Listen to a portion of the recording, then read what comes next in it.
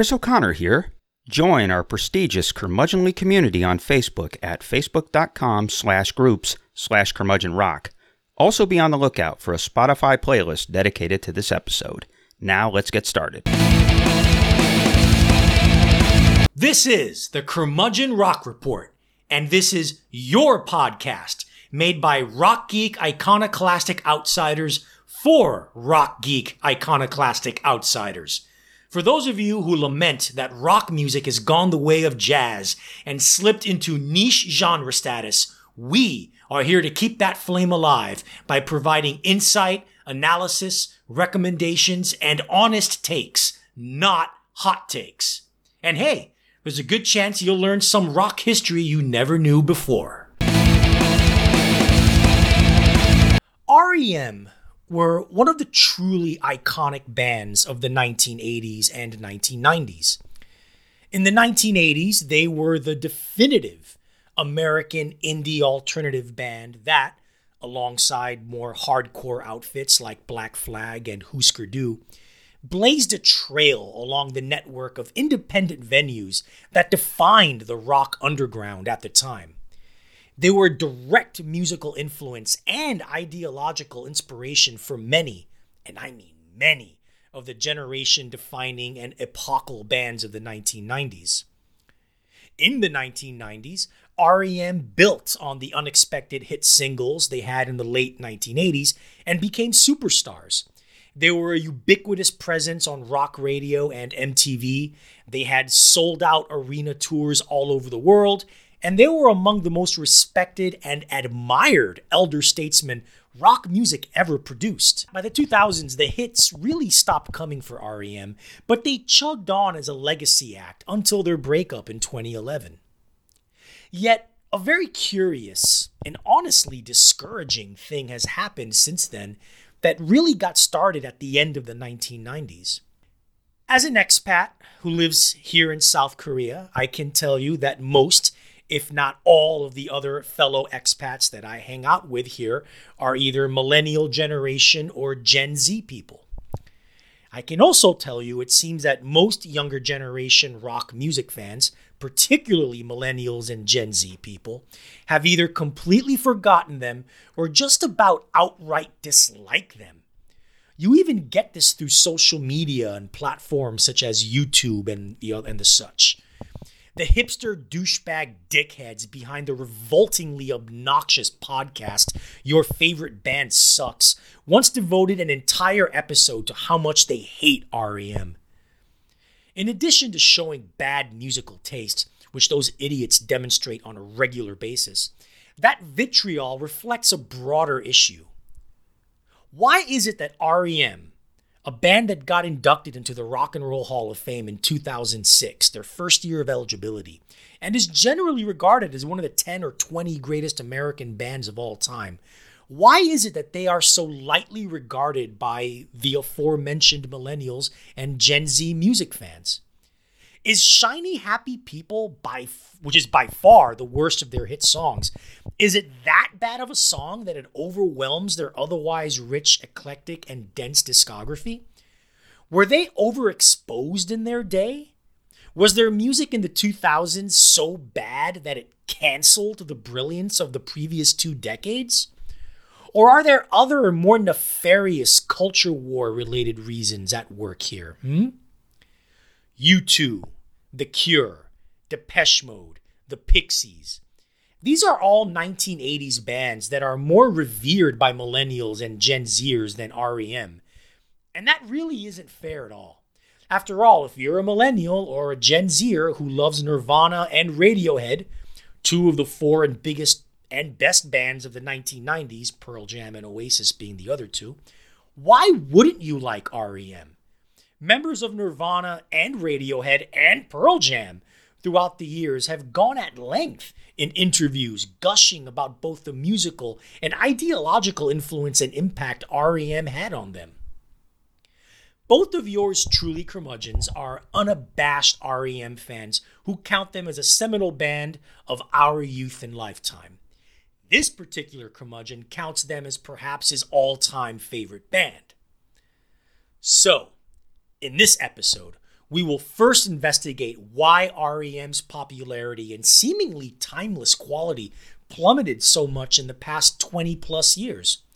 And then we'll make the very detailed case as to why they should be remembered more fondly and should be held in the same regard as other iconic all-time great American bands such as the Beach Boys, the Velvet Underground, Creedence Clearwater Revival, the Stooges, and, yes, Nirvana. Renowned British music journalist and R.E.M. biographer Tony Fletcher will be a very special guest in this very personal and very passionate episode of the Curmudgeon Rock Report as we bring you R.E.M. Remember those guys? So, Arturo, before we get into our fantastic interview with Tony Fletcher, the author of Perfect Circle, a biography of REM, we should address one thing. R.I.P. Andy Rourke of the Smiths, who was a friend of Tony's. So it's a cause to remember the Smiths a little bit. Yeah, I mean, Rourke, the rhythm section of the Smiths was always very underrated, and they got better as the years went on. By the time of Sure. The Queen is Dead in 1986, which I think is a perfect album, Yeah. they were one of the best rhythm sections in all of rock. They were rock steady. The Smiths had this reputation, at least I don't know, among their detractors, for being a little too twee. But Yeah. if They you were ever pretty listen, twee, but they were muscular. they were muscular, yeah, no, Yeah, they were muscularly twee. yeah, or tweely muscular. But if you check out some of the live stuff on YouTube, I mean, they rocked and they rocked live, and they always sounded a little different live than they did in the studio, Thank and. goodness. Uh, Yeah. yeah, and the reason for that is because they had those guys were good musicians. They could play. You know, Joyce was a really solid drummer. Marr was a brilliant guitar player. You know, they were a great band, man. Technically a good band. I've never been a huge fan, and that has mostly to do with Morrissey. I just have a distaste for Morrissey. But I'll tell you, there's still a place where the Smiths are really heavily revered. You know where that place is, Artie? Where is that? That is in the parallel universe. Uh-huh. Yes, folks, we are crossing over into the other side of the space-time continuum, as we are wont to do on every episode of the Curmudgeon Rock Report. Over there, green is blue and black is white, and rock and roll is still the music of choice among the kids, among the middle-aged folks, among the boomers. It is still rocks, and people still care hugely. Although we'll get into that in a minute. Apparently, people still care about REM a little bit more than we think. Just a little bit, though. And so, at least that was endearing. And Yeah. so, yeah. So, folks, this is our segment where we cover newish or new albums that we think deserve some attention, and we each do a pick on every episode. So, Arturo, who are you giving love to here in the parallel universe on this episode? Yes. It's Acid Arab and their album Trois, which is the French word for three. I admit this is a bit of cheating on my part since this album isn't really rock in any sense. However, it is a fun, funky, danceable as shit record that I think deserves some props and attention. Acid Arab are a DJ duo from Algeria. And as the album title suggests, this is their third album. They expertly meld electronic dance music in its various forms, mostly techno, a little bit of house here, a little bit of dubstep there, to traditional North African dance and pop music, the kind of which you would hear in Algeria, Morocco, and Egypt. What you get here also, because this is North African, you get the twisty, bending vocal melodies that are a hallmark of the music of the latter. Of that region of the world, with the driving rhythms of the former, the EDM, to create this intoxicating blend that can be best described as sexy elasticity or elastic sexiness, whichever There you you go. prefer. Choice cuts and the slightly psychedelic Done Done the four on the floor disco stomp of Yamahla, the head shaking killer groove of Habaitak, and the delectable acid house Arabic pop fusion of Acid Chawi. This is a great record to shake your ass to while you're eating your falafel with hummus. Okay. Uh, I'll just put it this way. I think I'd rather listen to my Elastic Waistband than listen to this album and this band. Ass Arab. Not a huge fan of this record. I do like traditional North African folk music, but I like it straight. I think putting the fuzzy reverb and the house drums on it just strikes me as corny as shit, and it gets to the point where it's a little too amped up. And I don't know. Obviously, their fans are. Uh, I suspect that Daft Punk might be heroes in their world because of their drum programming and their aesthetic.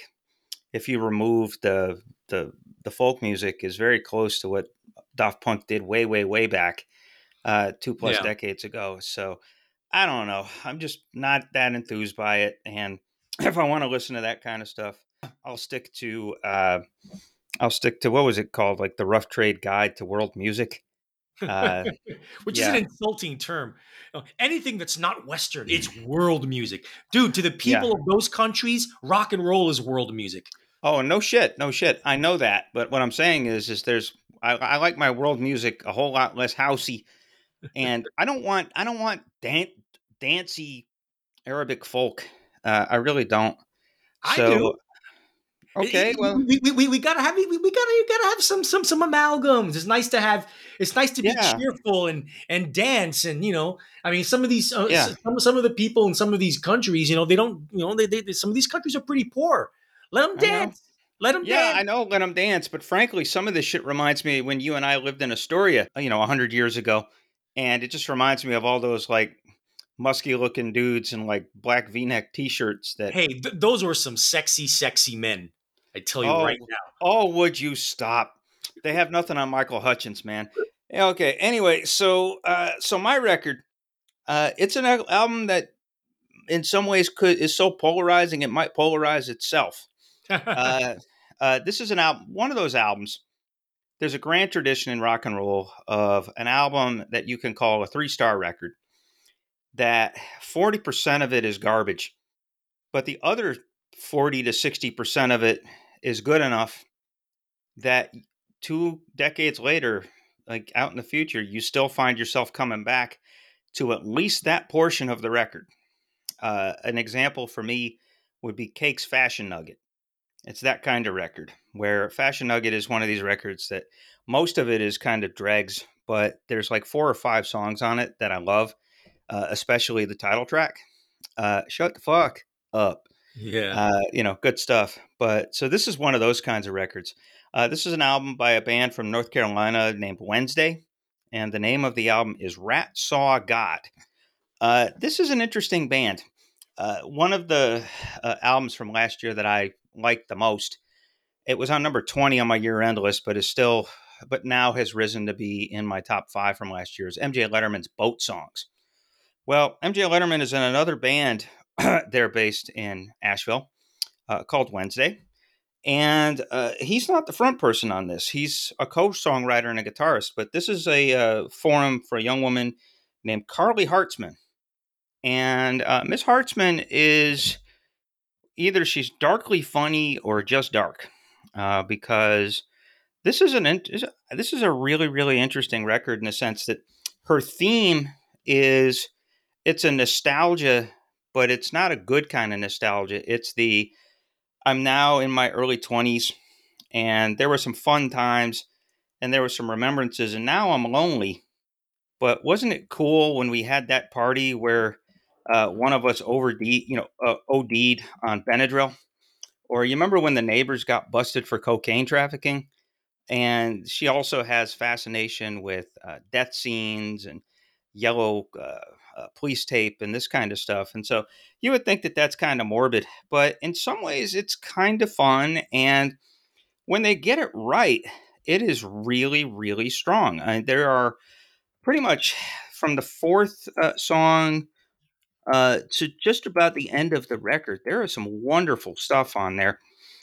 Best song I've heard all year is called "Chosen to Deserve."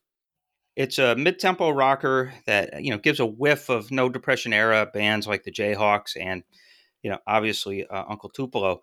Lovely pedal steel flourishes juxtaposed against a simple, crunchy guitar riff. It gives everything a dreamy and again nostalgic feel. And she's an interesting case because she's basically this is a song sung to a new love interest or new boyfriend about here's all the stuff I've been through, and the chorus is I'm the girl that you were chosen to deserve. And so really kind of compelling. And again, I think it's just a really great song. It rocks. It actually has a hook and good melodies. And that's the middle of the record. So that to me is a highlight. Another highlight I would say is a song called Formula One, which is also in the middle of the record. It's a little bit slower and stretchier, almost has like a codeine stretch quality to it. If there's such a thing as screwed and chopped in the rock and roll world, maybe it's something like this. And it has this again really kind of quirky lyrics, and it's her fascination with birds that have a tendency to run into a window every day and never die, but then come back and do it again. Nowhere near as good as Boat Songs by MJ Letterman, which is one of the quirkier albums of the last decade. Odes to his father's love for Dan Marino, and an ode to and empathy for wrestlers that get thrown off the top of steel cages. Really quirky stuff. Not as good as that, but this is a record that's worth checking out. Again, for the 4 or 5 standouts, sure. For the other songs, like I said, this is a song. This album it combines alt country, grunge, and noisecore. If that sounds like an unusual mix, it is. But the songs that veer more towards noisecore, no. The stuff that doesn't, awesome. So that's what I have to say about Rat Saw God by Wednesday. Art. Yeah, rat shit, god awful. I'll keep this short. This album sucks. I'll give them credit for having a cool sound. I'm admittedly a sucker for anything that aspires to 1990s style alternative rock. The problem is, where are the songs? There are no songs. Tracks 4 through 8. That's where the songs Those are. aren't songs, dude. There isn't a single memorable or engaging melody, hook, chorus, or riff on the whole album. Your favorite song on the album, there's a pretty good riff in the chorus there. I'll give you that. But nothing else. I mean, it's exacerbated, and this whole and that nothingness, the no songwriting. It's exacerbated by the fact that the lead singer absolutely sucks with her Well, but it's it's purposefully bad singing. Yeah, but it's purposefully bad singing. You can pull it off if there's character in the voice. She doesn't have that character. There's not an ounce of character or anything that's compelling about her weak voice. Oh bullshit! I think it's really compelling. The only times it doesn't work is when they allow the guitar tapestry to overwhelm her vocals, which happens 2 or 3 times. Yeah, that's one complaint about the production. I wouldn't be surprised if Letterman had a hand in co-producing because that was one of the things that killed his record from being the best album last year. Yeah, well, but this album just plods and plods and plods and plods into oblivion. It certainly doesn't. It does in the first 11 minutes, and then it rocks out, and then it gets, and then it has kind of a tepid end. So that's what I would say. Ass. This whole album is one gigantic tepid shit sandwich. Chris here again. We usually end our episodes by inviting you to join our Curmudgeonly community page on Facebook. Well, we're picking up our efforts there. Know people just as passionate as us about rock and roll? Invite them to join in the fun. You don't actually need our permission to do so. Also, expect to see a lot more content up there moving forward. Our mission is to engage you, so darn it, we'll engage you like a fire hose, or maybe like a firehouse if we're going to give love to Gene Simmons. We may also be making a few offers. Want to wear a t-shirt featuring our logo? You may have that opportunity soon.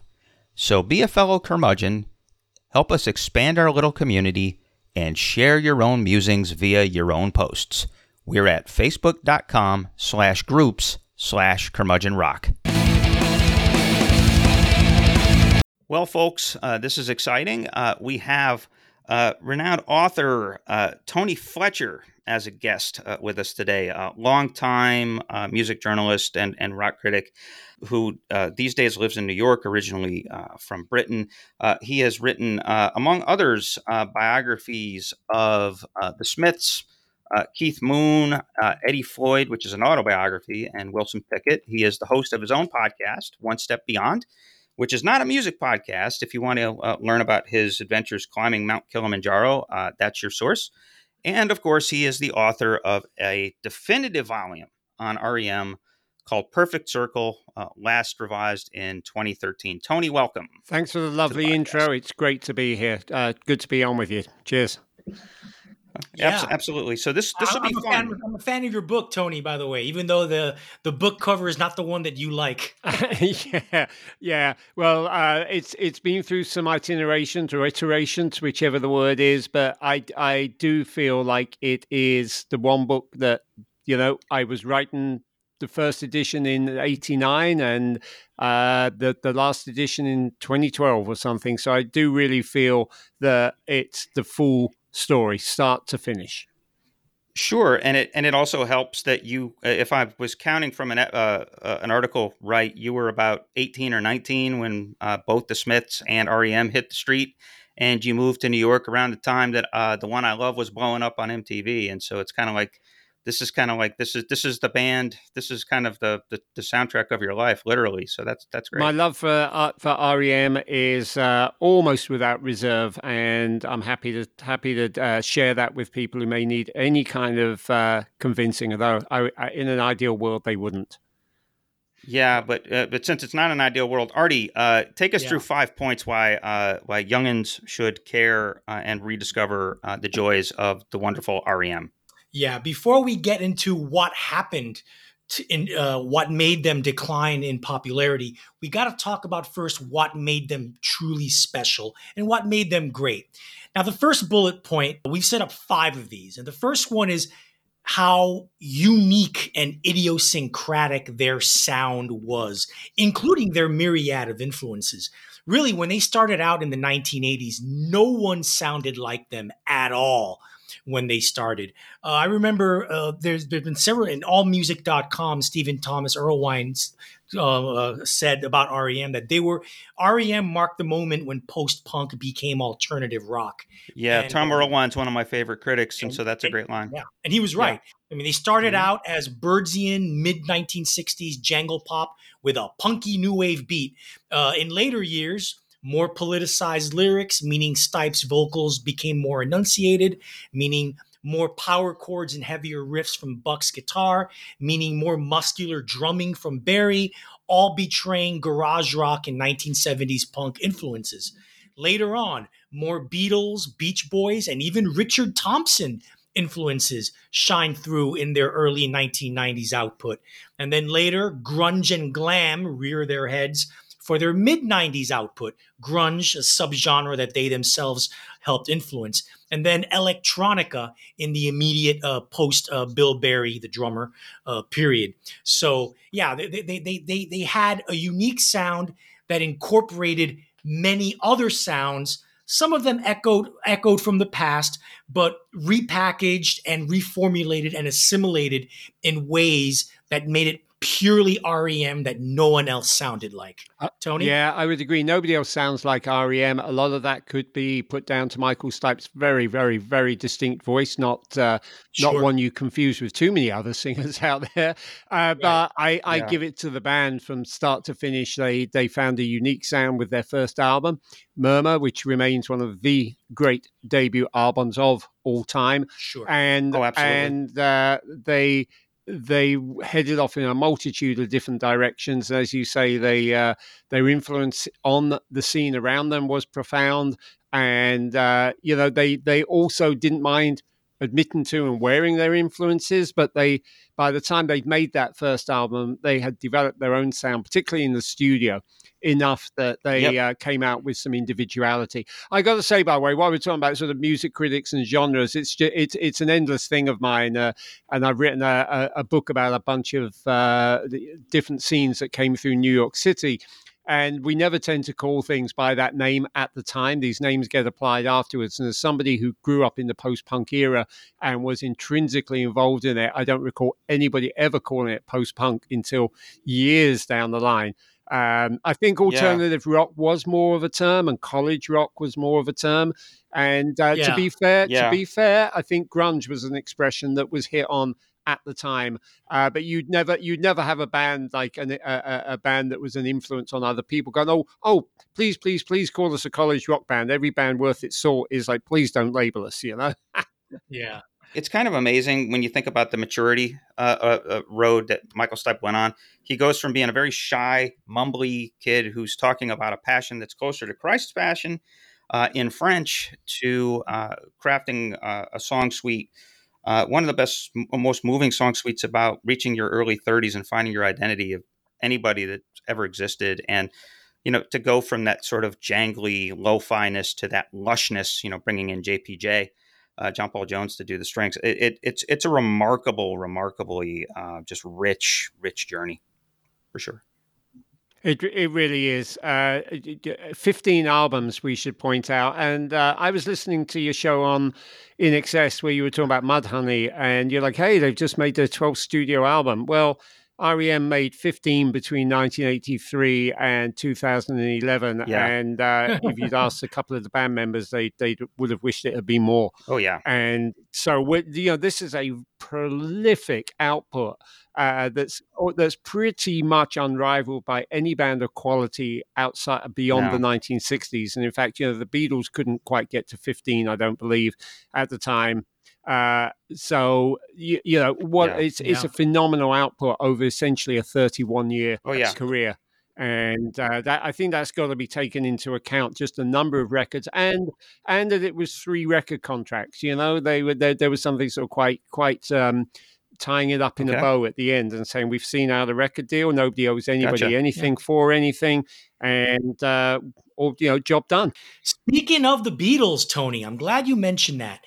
The second bullet point, and it's really related to the first one because it's in the same wheelhouse, is how much they changed and evolved over the years. And what I mean by that is that all great bands have multiple phases in their careers.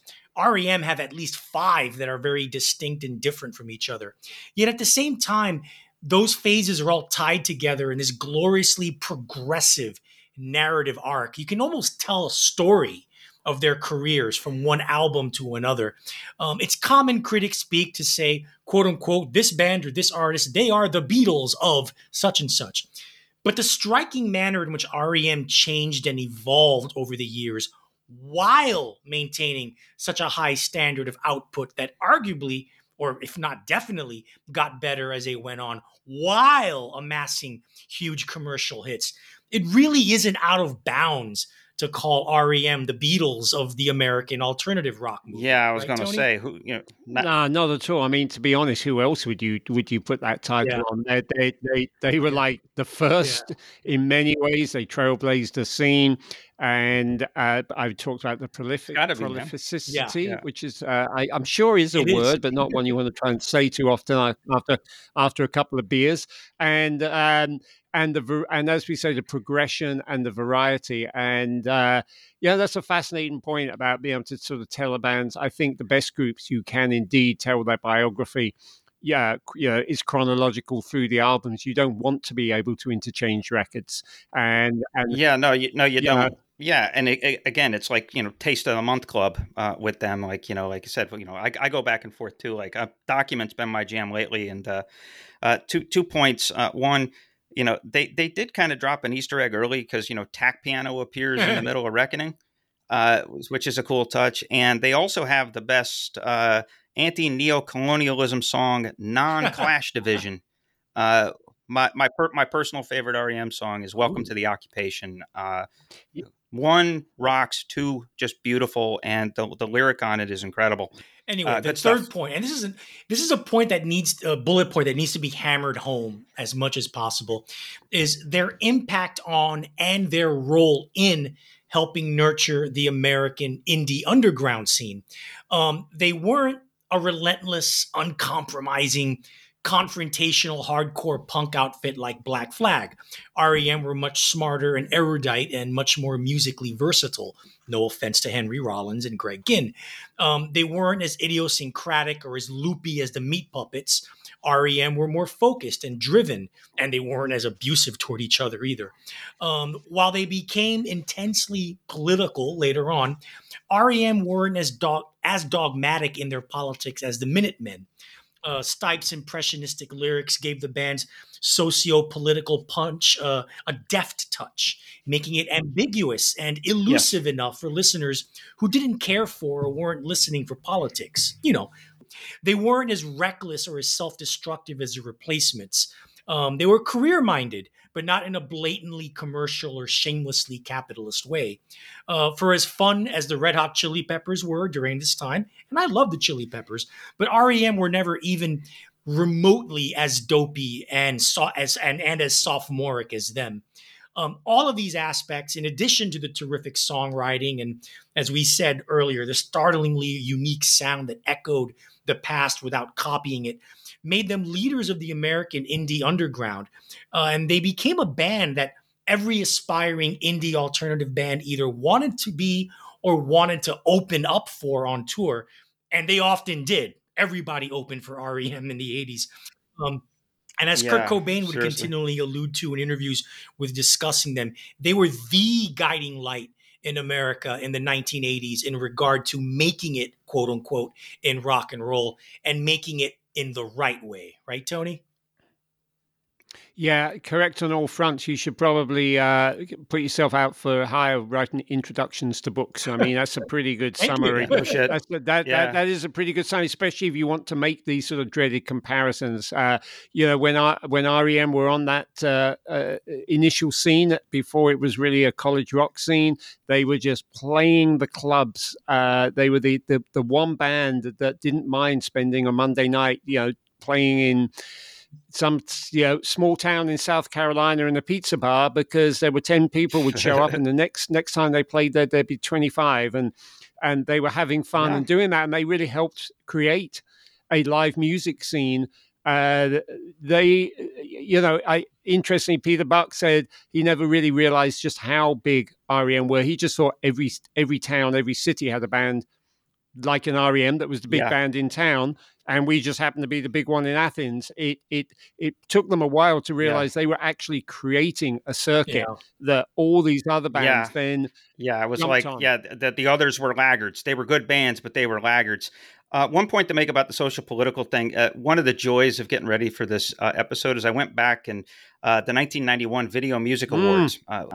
They won 5 awards that night, and he went out there and he had different T-shirts, and so he would rip one off. And so it was in order. It was Wear a Condom, Choice, Alternative Energy Now, The Right to Vote. That shirt was pink. The other ones were white, and Handgun Control.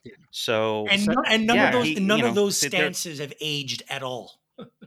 Well, that's actually, I'm thinking, Yeah. is almost like a sad thing. I mean, the fact that we're still talking about handgun control and Yeah, no shit. Yeah, it's been and 32 too years. much of all of that. Yeah. Maybe the one thing there that did shift was the AIDS epidemic, which would have explained probably more the wear a condom more than a contraceptive issue. But yeah, I mean, I think that that their ability to be political. Without being overtly political, I think Michael was able to come up and take awards for just making really cool videos and get a message across, and they were able to do that frequently in their career. The politics is there if you want it, and if you don't agree with their politics, you don't really should not be listening to them because they wore that on their sleeve as well. Yeah. But welcome to the occupation, which you just referenced. I mean, you can sing along to it. Oh yeah, It's beautiful not. song. It's not. I could name some other groups where it's like, okay, guys, I'm having problems singing along here, but It's you not can like sing it's along. not like Yeah, I was listening gonna to say. Phil Oakes. No, that's a great Yeah. example. Actually, that's a very good example. Or I was going to say Ian Mackay. Yeah, you know? exactly. Yeah. Yeah. It wasn't an abrasive Anyway, experience. So moving on. moving on. Hit us with more butter. Socio-political stances. In REM's case, really, the next bullet point I really want to talk about what made them special is their socio-political activism and what it meant at the time, not just in the music industry, but to a whole generation of rock music fandom, especially Gen X people like ourselves. Remember, this was the 1980s. This was Reagan. This was oppressive social conservatism that culturally tried to bring America back to the first half of the 20th century. This was an era of ugly jingoism and obnoxious flag waving. This was an era of shameless, conspicuous consumption, greed, and proud ignorance. With the Tell us how you really feel. with the countercultural element in mainstream rock having long been snuffed out, the American indie alternative underground was the only place where dissent really existed. And I guess hip hop at the time as well. But in the hands of most of these bands, and for all their other splendid virtues, this dissent was presented in the most vague and general ways. Only REM and the Minutemen, and in this era, produced clear, straightforward political statements. And by the end of the 1980s, REM were the only ones putting their money where their mouths were in regard to overt activism in issues all across the socio-political spectrum. Well, but they were the only ones that yes, had the true. money. But hey, they I did mean, it. if Others who had others who had the money Yes. and more money didn't. And by the early 1990s, more than being just standard bearers of socially conscious rock in America, they were the socio-political conscience of American rock. Period. Really, Yeah, I want to actually jump on that and say, yeah, I appreciate you. You probably feel you're describing the USA in the 80s that way, but it was similar in the UK with Thatcherism, and it had a lot to do with why Yeah. I left the UK. She got elected for a third time, and it was just too much. Right. And I had gotten involved. Basically, my path to move into New York was sort of set by then. I'd gotten involved with a band out of Boston. And they came over and lived in the UK for a while, and I had come to see them, and I fell in love with New York City, which fortunately was free of the worst elements of what you're talking about. Despite the fact, of course, Wall Street is Here. I smack bang in the middle of Manhattan, but I didn't really have to interact with Wall Street. Anyway, the point being that this particular band were REM's generation. They were college kids that were a couple of years older than me and were actually pretty much REM's age and were massive fans, but equally were reaching different points of sort of potentially dropping off. But I think that their own politics was sort of infused by REM starting to have politics themselves, and it provoked with me, because I grew up in a much more left-wing environment. It provoked with me lots of interesting conversations about the US's involvement in Central America, and about we were having back and forths with about the Smiths and how Morrissey's lyrics could represent a culture that these Americans found hard to understand, but then they also were being exposed to Billy Bragg singing "Help Save the Youth of America," and we were having like lots of good conversations. And REM were very central. Now, I'm also going to throw it just quickly. This group of lovely people couldn't believe that I didn't know more about the Replacements. They were like, that's the real band. Like REM have been too big for too long. The Replacements are the real band. But the Replacements just could not address social political concerns. It wasn't in Paul Westerberg with his songwriting. So although I am forever grateful to my friends from Three Colours for turning me on to the Replacements to the point that the British hadn't really discovered them, REM had the message, they had the lyrics, and those were lyrics you could run with. And yet, as we found later on, they could still do love songs and personal songs and cover versions and all of it. They did great covers too. Yeah, great covers. And it's funny you mentioned the Replacements. Hey, Art, maybe we can get Bob Muir on here. I read his book. Too. It's a great book. On that note, you have a fifth point there, don't you, the Arturo? big picture, where they are in the context of American rock music history. Okay, here's a list of bands / artists whose music was or has been directly influenced by REM in obvious ways, or have explicitly name checked them as an inspiration or influence. Okay, let's first start with the minor scale. The second level bands: Toad the Wet Sprocket, the Gin Blossoms, Hootie and the Blowfish, Collective Soul, Local H, who, according to their Twitter account, named their band by combining the names of two REM songs, Oddfellows Local 151 and Swan Swan H. Next, the Cranberries, Live, Counting Crows, Built to Spill, Mercury Rev, and the Decemberists. Now, on a major scale, on a Oh major yeah, scale, Nirvana, Pearl Jam, Alice in Chains. Don't believe me? Check out those slightly off Lane Staley, Jerry Cantrell vocal harmonies and tell me they weren't influenced by those of Michael Stipe and Mike Mills. Radiohead, yes, for real. The Pixies, Black Francis once mentioned how Murmur was a direct influence on his songwriting style. Pavement, Liz Phair, Yeah, Stone Temple Pilots, particularly their expansive post-grunge period. The Flaming Lips, early Flaming Lips, Oasis, Coldplay. It's just really mind-boggling how many bands and artists, big names, yeah. have all either Well, copied REM, were directly influenced by them, or just like explicitly acknowledge them.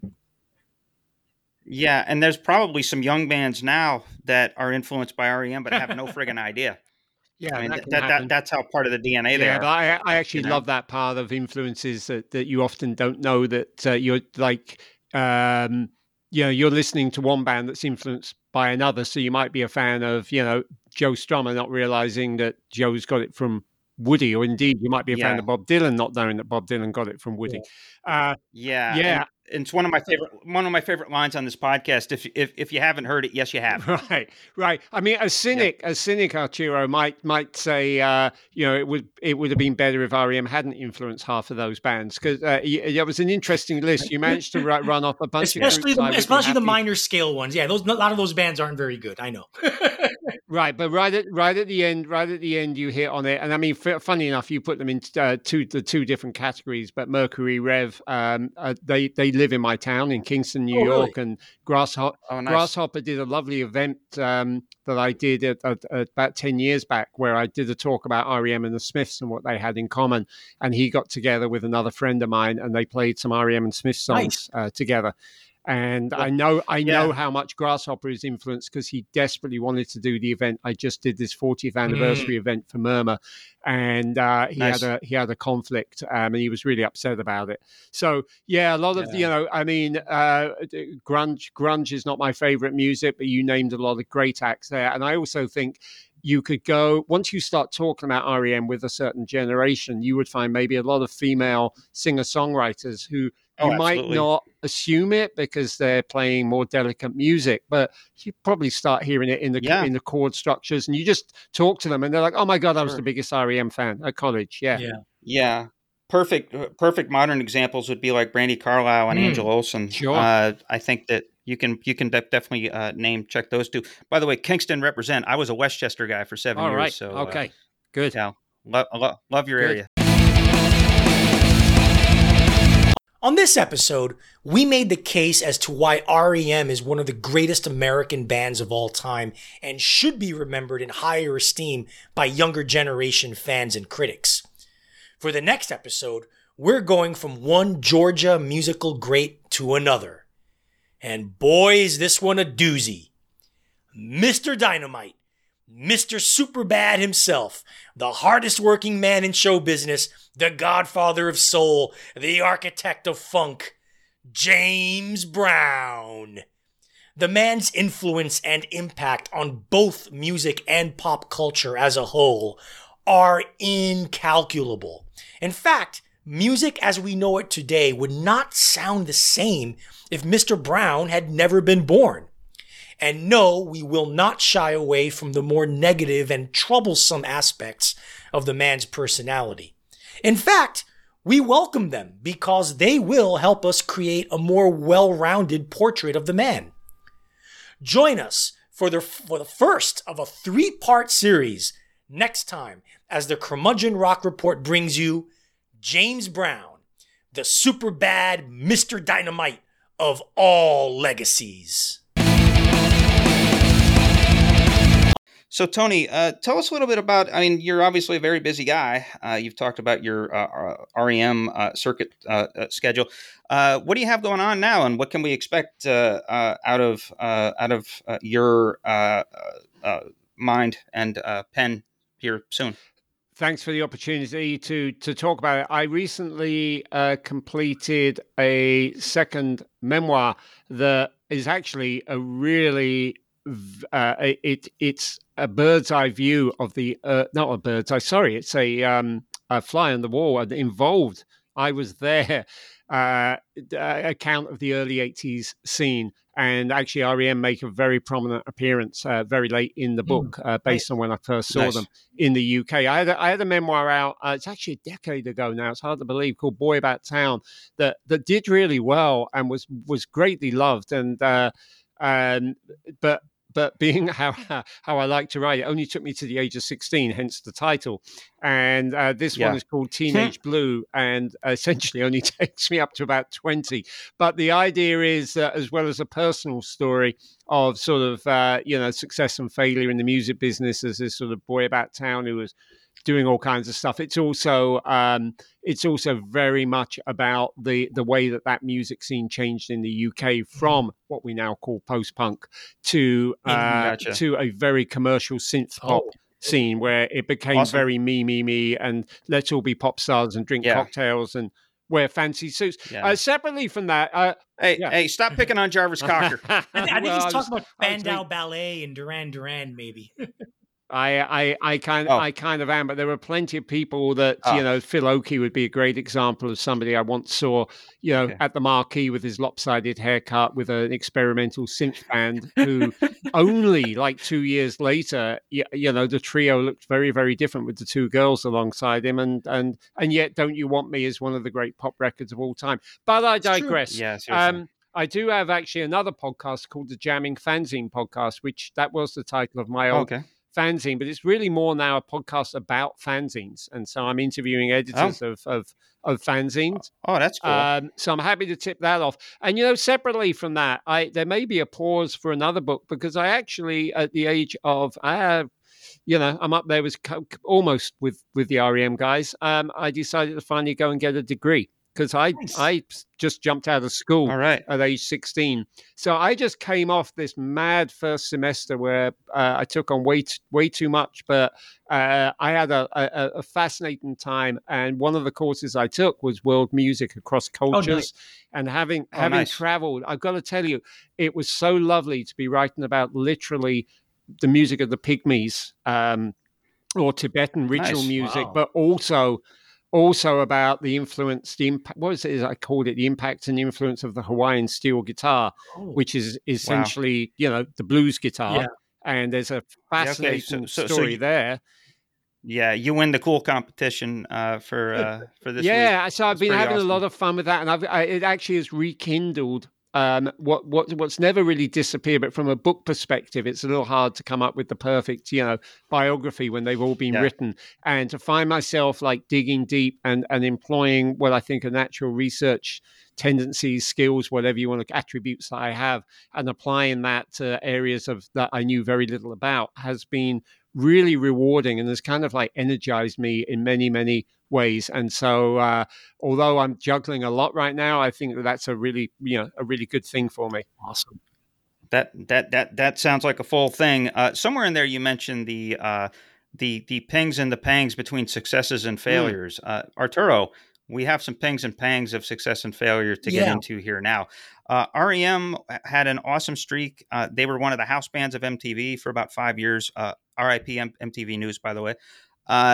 So Yeah. what the What hell happened? happened? I mean, I came up with a couple of theories, 5 theories. I don't know if they're correct or not, but I think they may be close to it. The first one is the changing mainstream rock tastes from the mid 1990s onward, at least in America. It got heavier, Yeah. gnarlier, more shouty. You had the emergence of rap metal / new metal. Then you had emo punk. Then you had in the early noughties, you had the garage rock revival, heavier stomping rock. So REM's kind of like smart, intelligent, reflective, expansive rock really kind of like became out of fashion. It seemed like, at least on Yeah, American, and yeah, and on and maybe the American rock record. radio, everything got heavier, heavier, heavier, heavier. I mean, I guess. Personally, I blame Hootie and the Blowfish. Yeah. Yeah. They took R.E.M's spot. There was only one spot left, and Hootie took it there for a couple of Yeah. years. So there you What go. do you think, Tony? What do you say, Tony?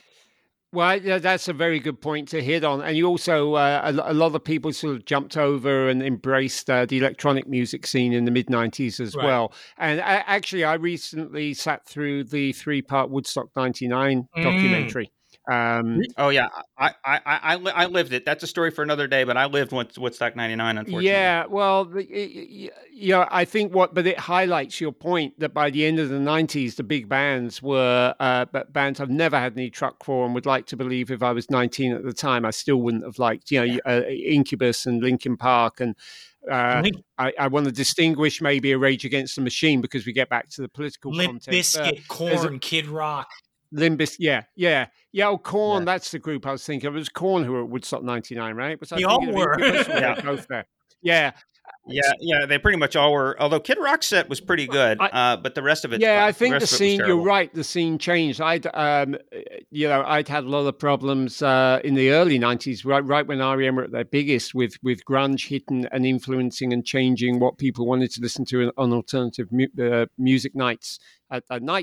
But at least All of that with the grunge, you changed. can draw a line from REM to grunge. Yeah, You could yeah. do that. Yeah, the shouty stuff didn't help them. Tastes do change, and I think it's fair to say there's no expectation anybody should ever have to be in fashion all the Sure. time. The fact that there may be one superstar who never went out of fashion, one film star, one, that 100%, those are the exceptions that prove the rule. Right. You're going to have a period of just not being in fashion. It's like expecting every sports star to be on their game every game. Sure. It doesn't work that way. They have their fallow periods and they have their injuries. And R.E.M had a bit of both. Do. Yeah. I mean, I've got some other theories, but it sounds like you've got more than one. Oh yeah. Theory. Well, I mean, maybe yours and mine will dovetail. The second one is, I guess, the sharp decline in quality of their latter period albums, meaning, i.e., they never had a quote unquote comeback record, a la U2 in 2000 with All That You Can't Leave Behind, or Green Day in 2004 with American Idiot. They never had that kind of or I guess maybe even the Chili Peppers with Californication. Well, I mean, to be fair, they did, but nobody cared. That was the difference. Like 2008 or 09, whatever that record was. Yeah, that was a fantastic record. But by then it was like, it is a fantastic record, and I think you are right with what you're getting at there. Maybe it comes back to them being prolific. They didn't take necessarily the time off, and.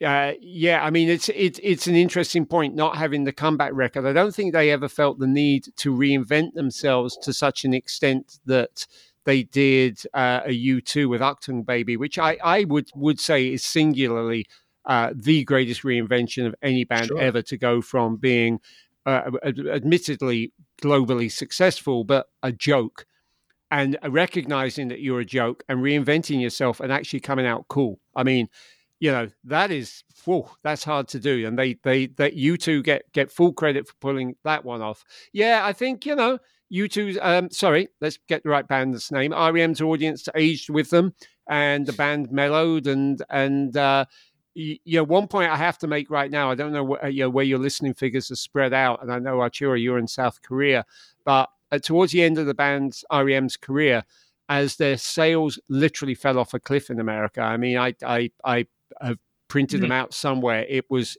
just crazy how they fell off a cliff, and yet around the rest of the world they were still growing in popularity. So they were still chalking up with something like Reveal several million album sales, many millions of album sales. They just weren't in America. So it's an interesting point that I think has to be factored in. Their American audience eventually gave up on them with new albums, still went to see them. The rest of the world was still kind of playing catch up. Yeah, you want to hear a crazy stat, Tony? From Spotify, what's it called? An imitation of life. That's a song. Yeah, that's from Reveal. 52 million plays on Spotify. Wow. Orange Crush, 47 million. That's crazy to me. It is. And by the way, just 2-3 weeks ago, or maybe a month ago now, Losing My Religion hit 1 billion. It got to that, and Yes. and that's clearly the one that people play. I try not to put too much truck in the Spotify stats, because who's listening, what are the algorithms doing, blah blah blah. But I think that's it's a point that those later songs, they were big on. There's, as Coldplay have proved, the audience for that kind of mid-tempo ballady rock is unlimited, at least among white people. Right. Yeah, the question is, why weren't whites, R.E.M. forgiven for not having that quote unquote comeback record? Countless artists have never had a comeback record, and they're still like remembered more fondly than R.E.M. That I don't understand. Well, all right, it's not something I've lost sleep over in the past, but what I would say to that is, by the time they made Accelerate, they already knew they were making 2 more albums and calling it a day. So they made Accelerate as a mea culpa, I mean, literally in my book, I sat with Peter Buck after the breakup, and he said, we were so disappointed with Around the Sun that we did sit there and say, is this it? We've got to call it a day. I mean, we don't have it anymore. They placed a lot of blame on the production, and I think that's correct. But they said, no, we're not going to do that. There's no way we're going out on a low. We're going to go out on a high. And they made a decision then, an internal decision. We're going to do 2 more albums. We're going to see out our contract, and we're going to call it a day. And they didn't tell anyone, and they pulled that off as a secret. But I think that might explain why their comeback was not Achtung Baby, which is like, a massive statement. Yeah. It was garage rock. This is our reckoning all over again. Yeah. And then their final album was almost like a pastiche or a greatest hits cover tribute band of R.E.M. And then it was Sia. So there was only one tour for them to do that comeback and be that kind of band. Yeah, that's very good color, Tony. Thank you for providing that. So, Art, you got any other crazy theories here? Overexposure. Were they just overexposed too much in the early to mid 90s? I mean, what? Well, so was U2. So was Metallica. So was so was Oasis. Although Oasis they fell off a cliff too. But I'm wondering if you're getting at the point I would want to make, and I'm just going to jump in with it here because I think it's the right point, the right time to make it. R.E.M., as we've already cited several times over, were leaders. They were influences on other people. They didn't mind admitting and loved talking about their own influences, but they were leaders. They were unique, and they sort of set the path, both like in terms of a music business and an alternative scene, and creatively. And because they'd had so much success with Out of Time, not touring that album, they stayed home and made Automatic for the People and got even bigger. And so they didn't tour that one. And then for whatever reasons, and I understand it, those are very laid back records, basically almost Automatic for the People is almost acoustic. And they said, time to make a rock record again. But you know what? Now that we're superstars, let's make a big rock record. So they made Monster, cue the ironic album title. And although Monster is actually way more left field than it might seem with that title and the period, it is still their attempt at the big rock statement.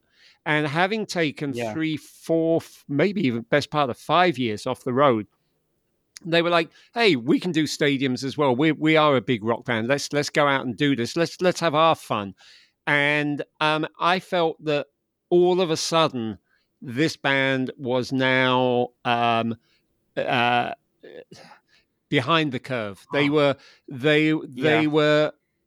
calculating something with Monster. They were kind of facsimiles of themselves. Yeah, and they set off on this like, right, okay, we're going to do the big tour with all the big things you will need on a stage to make this tour work. And Michael, in particular, Michael Stipe, was very comfortable by that point with his role as a sort of rock star, rock leader. So statesman, not an elder statesman, but a rock star. However, I felt that was the first time I felt I was losing my band, and with it came just their good luck ran out, and they had a lot of illnesses and a lot of problems on that tour, Sure.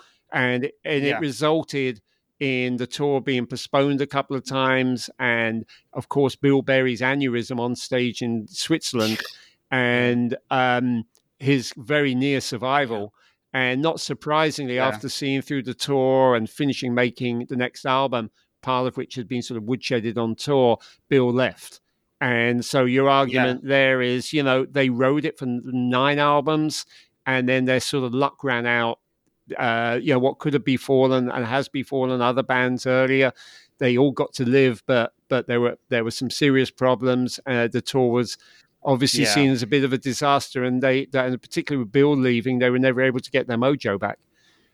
Yeah. You want to hear the punchline on this, Yeah, Tony? go. So about a month ago, some guy on YouTube had Mike Mills Hmm. and Michael Stipe on as guests, and I guess the question came up, "What's your favorite R.E.M. album?" What was Stipe's answer? New Adventures in Hmm. Hi-Fi. Close second, Reveal. Fascinating. So yeah, which is just interesting. Just sort of, I guess it was just sort of What was living Mike through the Mills' experience and favorite just REM maybe just album? sort of the No one cares. Mills.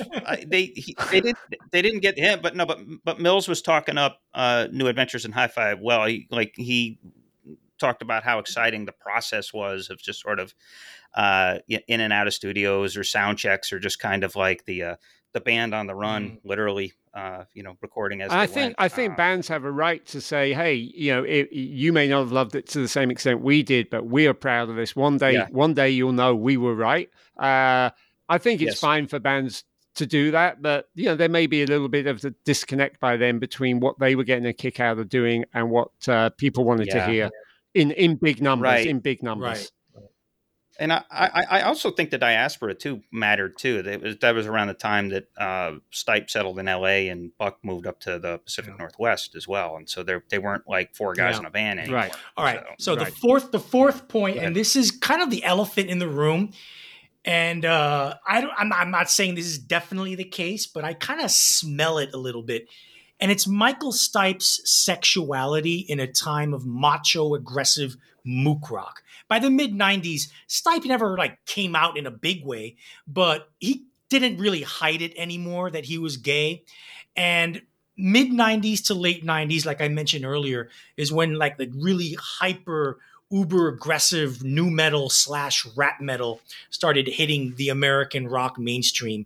And all of a sudden it seemed like there was no room for that kind of sensitive guy frontman unless he was big and burly with tattoos. you know and I think it kind of stained them for a little in the subconscious, not internationally, but of the American music fans. Americans are pretty backwards about this, you know. Yeah, But no, I think here's that's the fair. I thing, mean, though. at the There's a beginning, go precedent for ahead. this. The precedent is Queen. Look at Queen. In 1980, they were huge in America, all over the world. But they hit their apex popularity in America after the Game album with Another One Bites the Dust and Crazy Little Thing Called Love. All of a sudden, Freddie Mercury started dressing more obviously gay, hanging out in gay nightclubs. The next Queen album was basically an electro pop gay dance club record, Hot Space. And immediately after, by 82, 83, Queen's popularity, nosedived in America. And that really did coincide with Freddie Mercury being more open, maybe not verbally, but just in showing his sexuality more. And it turned off a lot of American hard rock music. And Queen appealed to hard rock fans at the time. Hard rock. You sure it wasn't the Flash Gordon thing? And yeah, maybe. And hard rock metal fans. And Yeah. it really took until Freddie Mercury's death for Americans to re-embrace Queen. So I really do think, even though now we live in a time where homosexuality is more accepted and easier to live with for some music fans out there, I think Stipe's more overt sexuality, it may have had the Queen effect on REM. I could be wrong. I hope I'm wrong, but Well, I find you articulated that very well. It's it's really interesting. You've obviously been thinking about this. I don't know that alone would have done it. I mean, I think we've talked about the creative the creativity went a bit. They had some, they had some bad Yeah. luck. A key band member Mm. left. Um, there's a lot of factors, and I think that they all come together. But yeah, I mean, it is really really interesting. God, there's a lot that could be said here, but I would want to say it very, very carefully because back when I wrote my first edition of the biography in '89, which does seem like it is years ago. Uh, there were people that wanted me to out Michael Stipe Uh-huh. because Yeah. I knew at that point, Right.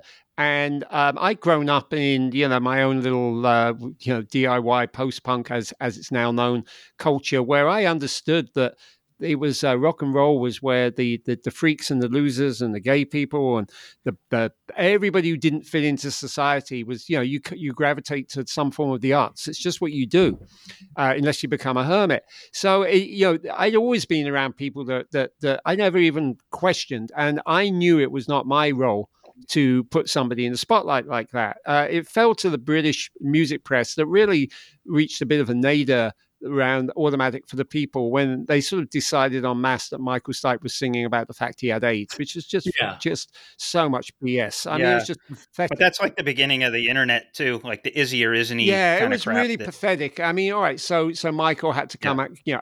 come out, and say, I'm more or less coming out. Uh, yeah, you would like to feel it certainly didn't harm the group with Automatic for the People, and it didn't with Monster. But I take your point.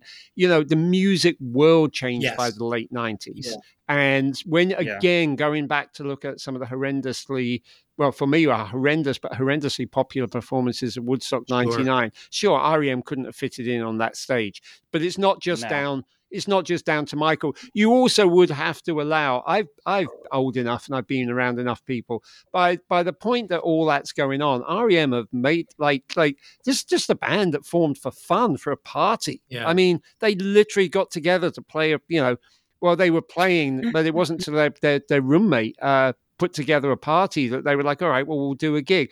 So you've exceeded beyond your wildest dreams. You've become superstars. You're very very rich if and that has some Yeah. kind of of an influence. Like you're like what do I still need to prove? Even with the best of artists, there can be a different kind of hunger. The hunger can be more creative and like, hey, if I don't sell, well, Yeah. it's not like I haven't made my money. It's not like I haven't made my mark. I just, I think Yeah. some of that comes into play as well, so that we shouldn't feel like Michael would be sitting there licking his wounds and being like, oh, how did I lose people? I think the Michael would be No, like, he goes off and yeah, he produces Being John Malkovich, yeah. I think you Michael would know? say I was having the time of my life. Thank you. Yeah. Yeah, Yeah, absolutely. And then Peter Buck got to the point where he did Arthur there Buck, you go. which is actually a pretty fantastic record. Folk Yeah, disco. You should check that out Arturo, if you haven't heard it, but All right. it's pretty good. My last Uh, little bit about what happened, um, just the overall musical tastes of millennials and Gen Zers. Like really, yeah, the social yeah. media I mean, gatekeepers just REM closed the gate. influenced a lot of the bands and artists that the younger generation rock fans like. Why can't they make that trip back to REM? I don't get it. Yeah, there's a disconnect, and I do think there's that social media thing of like uh, taste making officially stopped in 2005, like centralized taste making. And so once YouTube and Facebook and user generated content take over, now it's like the hot take of the month. And so I made this point last episode, but I'll make it again. Like Along December by Counting Crows, great song. It's been deified. Okay, well, why hasn't a few of like and like Shiny Happy People for whatever reason has become like a go-to Yeah. mock. Yeah, you still get like memes and like nasty stuff posted on them. Mike Mills's Twitter feed, by the way, is wonderful. He's just a nasty son of a bitch these days. He doesn't care. I, Uh, yeah, but I got off Twitter because of Elon yeah, Musk, but yeah, because of yeah, Musk. but maybe Yeah, I'd be happy to hear the highlights. But good for Mike. Good for Mike. yeah. Basically he trolls conservatives all day long. It's really fun. Well, Like he was picking on Charlie Kirk this Well, morning. that's sort of what Uh, I mean. It's like they're like, hey, maybe I may be getting my kicks in a different way. I don't have to kind of go and like sleep in yeah, a van for the rest of sure. my life to enjoy what Yeah, I'm they doing. they leave the analysis of why things fell apart to us, Yeah, because they're busy living. So, exactly. with that said, Arturo, I understand that you have put together a list, and I want to run through these real quick of what you think are the 10 greatest American bands of all time. Knowing our weird chemistry, I will probably disagree with about 6 of them, but I want to hear what Tony. This Yeah. this will be fun. So, Lightning round. lightning Okay. round. Well, Give us before I your go top into this, 10 American let bands. me qualify this, saying my parameters for this are not just commercial success, but overall importance, influence, and cultural impact. Okay, so that all factors in here. Not just like, oh, they sold a Okay, lot of records. gotcha. No, how influential they were, how important they were to rock music in general, and how not just in their country and within the U.S., but like how they inspired rock music bands and fans and throughout the world as well. And how influence is a big thing here. But anyway, my number 10 are the Byrds. Okay, because they pretty much Makes sense. kickstarted, I mean, so many subgenres, folk rock, country rock. They were one of the first ones at the gate there with psychedelic rock, raga rock, space rock, whatever you want to call it. The Byrds were like for like 4 or 5 years, they were just like creating subgenres with every record. But anyway, them. Number 9, I have your favorite, Chris, Creedence Clearwater Revival, because Yeah, that's my um, number one, Tony. Just so you All know, right, I we're think they're the talking best band top in the top history of 10 America. American bands, yeah, right? right. Yeah. Yeah. Notice CCR is my no personal solo number one. artists, no Dylan, Okay, Springsteen, right, Hendrix. sure, I get it. Yeah, Those okay. are, the Yeah. Jimi Hendrix experience. I'm sorry. If you're putting your name in front of the band's name, it's not a band. It's a solo artist with a backing band. Yeah. Yeah. No offense to Noel Redding, but Anyway, that's how so it I have goes. CCR 9 because even though they weren't from the South, they pretty much created the template for Southern rock. They really did. Number 8, Metallica. Now, it doesn't matter. Remember, I tried to be objective about this.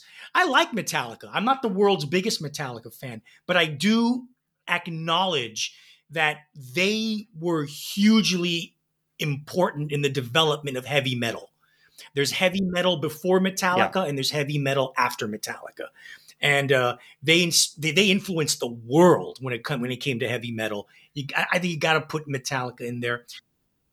Yeah. Any thoughts on that one, Tony? I listen. I am all for the rock and roll being a broad church. I did another podcast and we got talking about the Rock Hall of Fame because I get a vote on after the nominating committee. I get one of those votes that Okay. doesn't really mean much, and I put my personal tastes Yeah, aside and you have say, to. Yeah, yeah, I mean, I voted for Iron Maiden, right, who I never, because I just thought like, why aren't they in there already? yeah, So yeah, I've got no problem with yeah, Yeah. Metallica being on that list at all. It doesn't matter if I listen right, to them or not. Yeah. And same thing with them. The fact that they did those first 5 records in 8 years yeah. is astonishing. Anyway, So number 7, yeah. Talking Heads.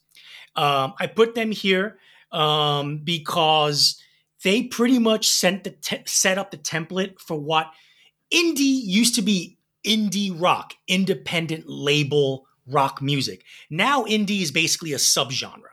And Talking Heads set up the template for what we know now is that danceable, funky rock sound that is indie. That's Talking Heads. Talking Heads Yeah. The also MGMT like thing, bridging, Yeah. creating a bridge between rock fans, punk fans, new wave fans, and going back and listening to Afro-Cuban music and going back to the Mm. sources in Africa. And I mean, I'm one of those people who got into Fela Kuti through Talking Heads. So Talking Heads were kind of like Yep. a gateway band for a lot of Latin music and for a Yeah. lot of rock Oh, music fans to appreciate Latin and African music. Plus, they set the template for indie. and intelligent indie as Oh, well. gosh darn Rhode Island. Gosh darn Rhode Right. Island School of Design. Anyway, You know, number gotta love it. six, Okay. R.E.M., like we just spoke of. Number five, I have Nirvana, because Oh, post Kurt that's Cobain's interesting. death, Nirvana's myth has taken a life of its own. Among Oh, yeah. younger generation fans, like for us of our generation, our maybe I don't know about you, Tony, but like for me and Chris, the Beatles were our rock and roll gateway. Guess what? For kids now in their early 20s and teens, Nirvana is their rock and roll gateway. Yeah. Oh, Um, yeah. um, Oh, absolutely. They, especially because Something in the Way was like a number yeah, one hit like last year. So kind of amazing. I'm amazed by the way that you have REM at 6. That yeah. I'm Anyway, really now intrigued. But I'm go trying to ahead. be objective. Number four, The Grateful Dead. You have to, no matter what you think of jam band music, the Grateful Dead created a culture. You can't say that about many bands. Yeah. They created a culture. When you think of hippies, Yeah, without the Dead, the Stones don't get Virgin to sponsor a yeah, tour but for they sure. created a culture. I mean, I am a Dead fan. I admit, I do like the Dead. I like punk. I like hippie. I don't care. The Dead. They beyond creating their culture, they had this musically. They actually surpassed the Byrds in terms of this beautiful tapestry of pure American music and getting every stream of every aspect of American music you can think of beyond the jamming on stage stuff. They did that as well, if not better than anyone else. And of course, I mean, like just they were an industry. I mean, you got to give them credit for that. You know, Yeah, number three, the sure enough. Stooges. I have them as number three. Yeah, Yeah, the good Stooges. I call. mean, you know, they didn't invent punk rock, but they pretty much may as well have been the first American punk rock band. Yeah, and they bashed the fuck out like, pardon the French, but they bashed Yeah, out like better than yeah, any band of its right. type, pretty much ever. Yeah. I mean, they influenced, inspired so many bands, including some of the bands on this list that I just mentioned. Number two, the Yeah. Beach Hmm. Boys. I have them at number two because they're kind of the prototype for the American rock and roll band. They were the American answer to the Beatles. Yeah, Brian Wilson was a genius. yeah, Pet Sounds. I mean, any mind that yeah, and they also took the doo-wop harmony and basically yeah, mainstreamed it for white totally. America, and so Wilson doesn't Yeah, get enough and number credit for that. one, and this is maybe one that may be a little controversial for some, the Velvet Underground. No, Pavement.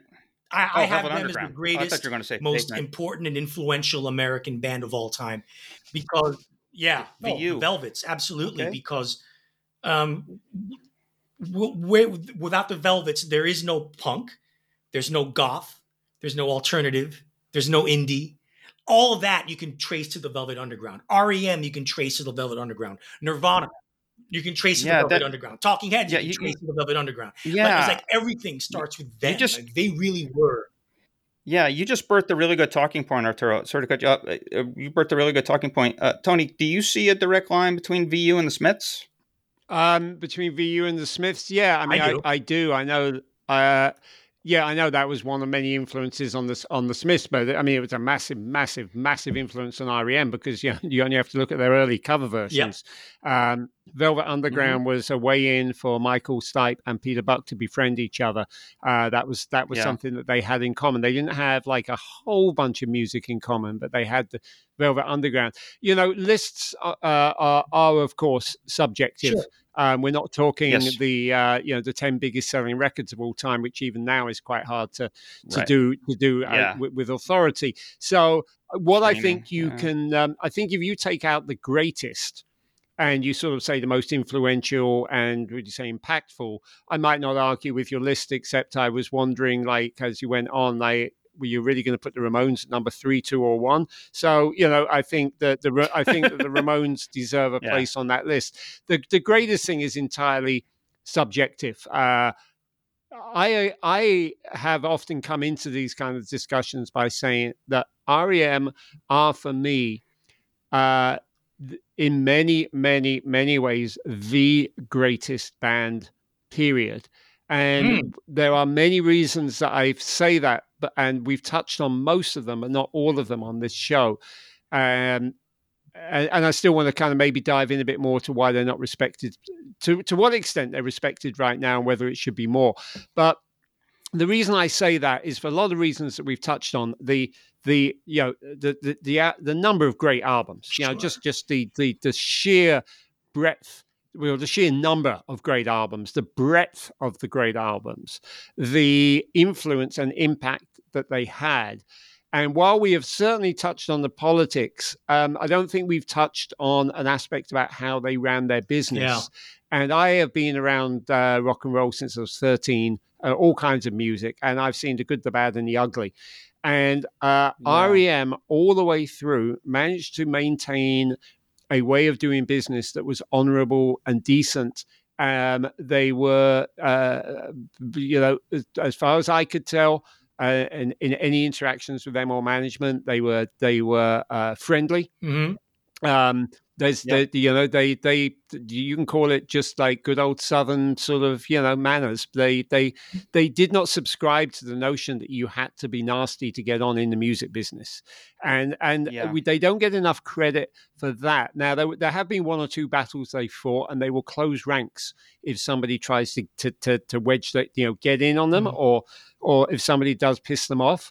They have an ability to close ranks. They've also been run very well as a business. But there was a sort of positivity and a down-to-earth aspect about them. I mean, Michael Stipe, at some of the peak of his fame, you'd run into him in like the dive bars of New York City. The week that Automatic for the People came out, I needed to interview Peter for an update, and he chose the most obviously grungy Mexican restaurant on the Lower East Side, and they were very comfortable with that. They were very comfortable with how they were. They had a habit of always looking at the guest list, like it literally got handed to them along with like a set list, so that they knew who was showing up that night. And so they could actually look for their friends. There aren't many bands who bother with that anymore. It's like, the manager might have put somebody on the guest list, but the band wanted to know who's coming tonight. We want to be able to say hello to them. They came out to their own meet and greets after shows, at the top of their fame. Cool. So there are many reasons that I call them the greatest. And I want to get back to the point that they split up after 15 albums, and we didn't make this final point. They did so as friends. Yeah. You don't get that there often. Was no. Well, you need to name me another group that went 15 albums, 3 record contracts deep, saw out their record contracts, made, let's allow like 10 to a dozen superb albums along that run. Which not Jefferson Airplane? Right. There's no, and still had 3/4 of the band members intact. And let's allow 10 years, 12 years down the line from breaking up, when there was a 40th anniversary tribute concert for Chronic Town last fall, all 4 members showed up and were photographed hanging together watching the show. Nice. So again, you're not going to get that from anybody else. So for me, I may have a different favorite band on a different day of the week, but they are my ideal of what a band could and should be. Sure. And to borrow a word that you used on another podcast recently, impeccable. And you're not the only one, Tony. There's a guy out there called Peter Tabakis, who's also a music writer, and he wrote for several years ago for a website called Spectrum Culture, and he basically, the title of his article, "The Best Band Ever, R.E.M." So you're not alone, right? And he didn't put a question mark. No on it, question mark. Good. No, he did not. He was very commanding in making that assertion. And there are those people. They out are there. my ideal. We all have our favorites. Yeah, they are my. I'll go balls to the wall for CCR. Right. But I also have R.E.M. at number 2, by the way. Would probably be my second. I wanted to just throw out. I know ahead. we're almost done, but I'd sort of seen that the premise of what we were going to talk about, and I'm kind of glad we haven't given over the whole episode to this, is why they're not respected so much by Gen Z and millennials, and what's wrong, either what's wrong with the kids, or why do R.E.M. not get their chops where maybe Nirvana and Pixies still do. And without literally asking that question, you've hit on a lot of very, very good points. But I actually decided in preparation for this to pose that kind of question. online. And I got, it's interesting. I'm actually going to quote, maybe it was you, Arturo, maybe you, Chris, but you literally had on your show notes, most younger generation rock music fans, particularly millennials and Gen Z people, have either completely forgotten R.E.M. or just outright dislike them.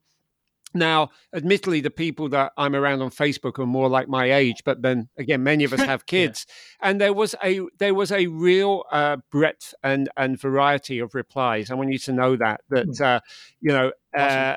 some people. I mean, I literally had a couple of a couple of people came out and said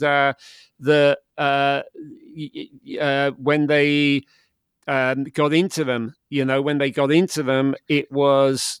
So let me just read you this one. I think this is helpful. Now, admittedly, this person's on a music site, but he says, "I'm an early millennial who's loved them a long time with mates who are the same. Part of the way in was via Pavement, who were influenced by R.E.M. But the statement is pretty true. Peers who are casual listeners probably think of them as remember the 90s video special material, while plenty of keen music types rubbish them in the same way as Pixies and Nick Cave, like too obvious, soft, shallow." And he does put it at the end, what a way to live. I didn't think Pixies and Nick Cave were considered, unhip like that. I thought Pixies were considered super hip by the kids. I guess I'm out of touch. Yeah. Well, but by the kids, Nick Cave, no, but I wouldn't have thought. I got somebody else. I was born in 1980 and caught the tail end of their commercial peak. At the time, I guess I thought of them as slightly bloated Q magazine middle-aged man fodder, which I think, by the way, is fair of him to say that. One stupid stage prop and a meeting with the Pope away from becoming U2. Although they were friends with and were admired by Kurt Cobain, I never really detected their influence on Nirvana, who were more indebted to Pixies and Mudhoney. I later discovered the IRS albums, Murmur Through to Document, and think they're largely great. Given that they were nearly everywhere for much of the 90s, no bands really cite them as a key influence now, nor do you ever hear a song and think, oh, they've been listening to a lot of R.E.M. And he ends up by saying, for all their ubiquity, they've left comparatively little trace. I think we have in this show sort of demonstrated that they've left an enormous trace, even if it's not overt. Yeah. But I had people saying, "Hey, my kids love them," and I had people saying, "I work with millennials and they've got no idea who R.E.M. are." And if it helps, and it may not help, but I work with and direct shows with the Rock Academy here, where I have enormous fun. And nice. Really interestingly, we do a lot of different music, and I was meant to be doing the Doors this summer, and it got pulled because kids weren't signing up. And I would have said 10 years ago, they would have signed up for the Doors. I mean, the Doors were one of these groups that you go through your Jimi Hendrix period, your Nirvana period, your Doors period. So no more Doors. So apparently, no more Doors period. And this is maybe not. It was not a representative sample, but I was in there with the boss, and I said, R.E.M. I keep pitching you R.E.M. because we needed to do something. This particular show that wasn't too complicated musically. And he's like, like, okay, let's think about it. And he came back later and said, we sort of did a pop poll of the kids who are taking lessons here now, and people are in the room, and none of them have heard of R.E.M., so it's not going to be R.E.M. It's not like they don't like R.E.M. They don't even know them. I think that is. Yeah. I think that's partly it. You actually, it surprises me, sometimes to know what the kids are into. You put up a show and they all sign up for it. Yeah. They all signed up for Fleetwood Mac. What are you going to do? Well, TikTok. I don't know. But hey, I mean, there's worse fates. Has a lot to do with the Fleetwood Mac resurgence. Yeah, with the whole dreams thing. Hey, social media, it's a strange place, but it does wonderful things like giving Stevie Nicks and Lindsey Buckingham their I also want to say there's a very final point I want to say. So I haven't written a book on R.E.M. and on other acts. That final update I did was it was too soon after. I should have just told my editor, what, the band broke up for a reason. Let's wait 2 years and do an update. So we did the update, and that one with the three of them on the cover sort of, slipped out. But fortunately, a few years later, I got to say, I think they were running out of copies finally. I said, can we please change the cover? And then I just want to go to bed happy. It was never a hardback, but this book's been a great success. People have loved it. The band were impressed by it. Absolutely. And we've done that. And then I will say to you, in the last 3 to 4, maybe as much as 5 years, the book has started selling again in quite considerable numbers. and That's fantastic. of late outselling the Keith Moon book. And I mean, I could get on my high horse and say, yeah, that's maybe because there's nobody left to buy the Keith Moon book, because it's sold a lot. But I've been really quite impressed. And similarly, when I did this 40th anniversary event for Murmur here in a town called Saugerties, a lot of people showed up. And that was partly because radio wanted to interview me about it. The NPR station did. So my sense is that R.E.M's influence is still noted. The older generation are aware of it, and people are discovering the band. I mean, somebody's got to be buying these books. And interestingly, a number of the sales are in America. So there you go, folks. Maybe R.E.M. isn't as dead in the water as we thought, and there is very much hope for the world. Thank you so much, Tony Fletcher, for bringing that little slice of dialectic into our episode and our revisitation of R.E.M. And thank you, Tony, so much for joining us for this episode. We really, really appreciate your interest and your passion, and we're very much excited about bringing your perspective onto this episode of the Curmudgeon Rock Report. As we always end these episodes with, folks, check us out and join the Curmudgeonly community on Facebook at facebook.com/groups/curmudgeonrock. If you have anything to say about this episode or have your own view on R.E.M., catch us at curmudgeonrock@gmail.com. And for now, we're still on Twitter, although our presence is dwindling as it becomes a blue check dystopia. We're there at @curmudgeonpod. We mentioned Mike Mills's feed. We love it. You should check that out as well. Take care, folks, and we'll see you next time when we'll start talking about Mr. Dynamite himself, James Brown.